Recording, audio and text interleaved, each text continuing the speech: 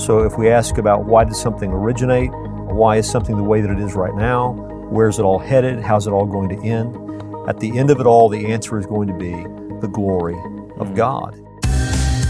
From Walking in Grace, this is the Straight Truth Podcast, Christian truths in an increasingly secular world.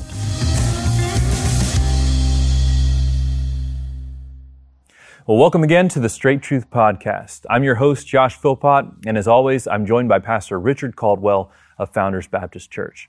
Now, this podcast seeks to answer questions about faith, doctrine, practice, Bible verses, and even cultural issues. And we'd love for you to join the conversation. So if you're watching from YouTube, just leave us a comment below the video and we'll get to that. Or you can submit a question at our website, and the address is straighttruth.net. Now, at our website, you can find links to all of our social media channels as well as previous episodes. With that, let's get to the question for this episode. Well, Pastor, our question for this episode has to do with Satan of all topics, but the question comes like this. Why did God create Satan?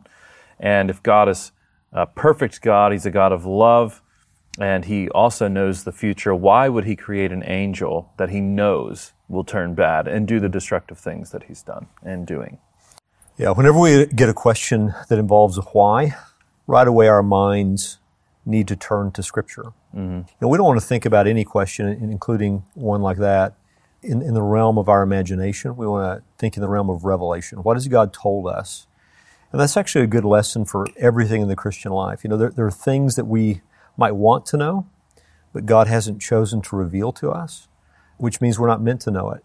And we ought not to waste our time in those things. Rather, we need to occupy our minds in the realm of what God has chosen to tell us, and then leave the rest to Him. The things that are revealed belong to us. The things that are secret belong to the Lord. Those are the things that He has chosen to keep to Himself. So all of the reasons why God made Satan, or all of the reasons why God allowed sin, and those sorts of questions, we don't have access to all of that. I think what we can say with some confidence is, when I look at the Bible as a whole, what seems clear to me is what is most important to God is His own glory. Mm-hmm. He does everything that He's done, everything that He's worked out according to His will. It is ultimately for His glory. The source of everything is explained by that. The course of everything is explained by that. The end of everything is explained by that in the end. I think about Romans 11:36, which says, "For from Him and through Him and to Him are all things. To Him be glory forever. Amen." So if we ask about why did something originate, why is something the way that it is right now, where's it all headed, how's it all going to end, at the end of it all, the answer is going to be the glory of God. And that's good, and that's right. So why did God create Satan, knowing in advance what Satan would be, knowing in advance what Satan would produce? The answer is, as unsatisfying as it will be to some minds, the answer is God's glory. There's something about God that is being put on display because things are the way that they are. And all of that is good in the final analysis, or else God would not have ordained it, because our God is perfectly good, perfectly wise. So the answer that I would give is the glory of God. So you're saying, you use this word ordained, so now we're getting into a broader question maybe, not talking about this angel, Satan, the broader question of, does God allow these things to happen, and why does He allow these things to happen? You're saying for His glory. Okay, so if I've got the logic correct, let's think Ephesians 1 here. From all eternity, God determined to redeem a people through His Son, and you just tell me if I'm correct on this. By doing so, He ordained that evil would exist and come about to bring about the death of His Son, which would redeem a people, which ultimately is to the praise of His glory. Is that correct? I think that's exactly right. Right.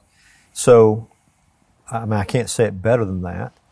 I would add to that, we need to remember that the desires of God and the decrees of God, and by desires I mean something God rejoices in directly, takes pleasure in a direct fashion.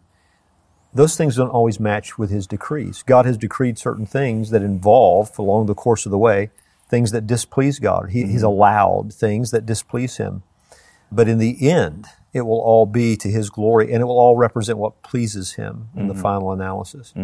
So yeah, I think that includes the existence of evil and everything else. What we don't want to say is that God had nothing to do with it, because that's not true. Yeah. There's nothing that exists that God did not have sovereignty over.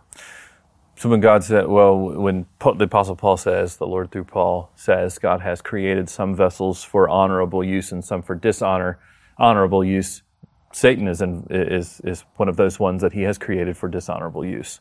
Yeah, I think the question there has to do with the question of salvation in the realm of humanity. But yeah, there's no doubt that God had a purpose for Satan when He made him. Okay. And Satan is fulfilling that purpose. Okay. Yeah. Okay. And the same is true, for example, in the human realm when you think about Judas. What Judas did with the Lord Jesus was foreordained. Did God take pleasure in a direct fashion? Did God take pleasure in what Judas did? No. It was hateful to God. Did God make Judas Judas in the sense that He infused Judas with the capacity for betrayal? No. No, that was the result of sin. God allowed sin, and sin produced a Judas. According to His nature. According to His nature, right.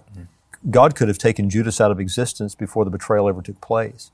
So, as Peter preached on the day of Pentecost, the hands of wicked men crucified the Lord Jesus Christ, but it was according to the perfect will of God. Foreknowledge of God, which Peter says there. Exactly right. Too. Yeah, that's helpful. Okay, a couple rapid-fire questions about the devil then, since we're talking about the devil. So the devil is an angel. Yes. He is a created being before humanity was created. Correct. Is the serpent in the garden in Genesis 3 the devil? Yeah, because in the book of Revelation, as it speaks about the devil, he is described as the serpent of old. So yes, one and the same. Okay, so the ancient dragon, John says, right? The serpent. Right. So that is the devil. Was the devil created good? Yes, originally good. Fell. I think there are indications in the book of Isaiah, for example, that the explanation for his fall was pride. Okay. And so his heart is lifted up. Beautiful, wise, good. Might even be true to say held the highest place among all the angels in some respect, and yet fell as a result of his pride. Yeah, that was my next question. So we have some angelic appearances in the Bible. We get that in the Old and the New Testament, actually. What does the devil look like? Would he be like these others? Or? Yeah, we're not told. I can't think anyway of any description. If you can add it, and we'll talk about it. I can't think of any description outside of his character. I mean, we have a description in the Old Testament that's hard even to decipher regarding appearance, but nothing in the forms that we would understand. But definitely not like pitchfork and horns. Of course that not. Sort of Dante vision. Okay, final question. What is the devil's ultimate end? How does it come about? The book of Revelation indicates that the time is going to come when he's locked away for a 1,000-year period. He will emerge and then be finally judged by the Lord Jesus Christ and put away for forever. So the devil, like those who are sinned, will have an eternity, but it is a bound eternity where he is no longer able to affect anything else, and apparently an eternity in hell. The Bible says the hell was prepared for the devil and his angels, and so lost humanity will share in that end as well. But a final judgment from God that means he is forever off the scene. Thanks again for joining us for this episode of the Straight Truth Podcast. Now, we'd love for you to share this episode with friends and family. And the easiest way to do that is just by going to one of our social media channels and liking and subscribing to our videos there. Now, we'd love to spread the word about Straight Truth. And the easiest way to do that is by going to the Apple Podcast link and leaving us a 5-star review. Now, Straight Truth is listener supported. So if you'd like to find out ways to help us to continue to produce this podcast, again, go to our website, straighttruth.net. Now, Straight Truth is a production of Walking in Grace Ministries, the preaching and teaching ministry of Pastor Richard Caldwell. For more information, go to walkingingrace.org.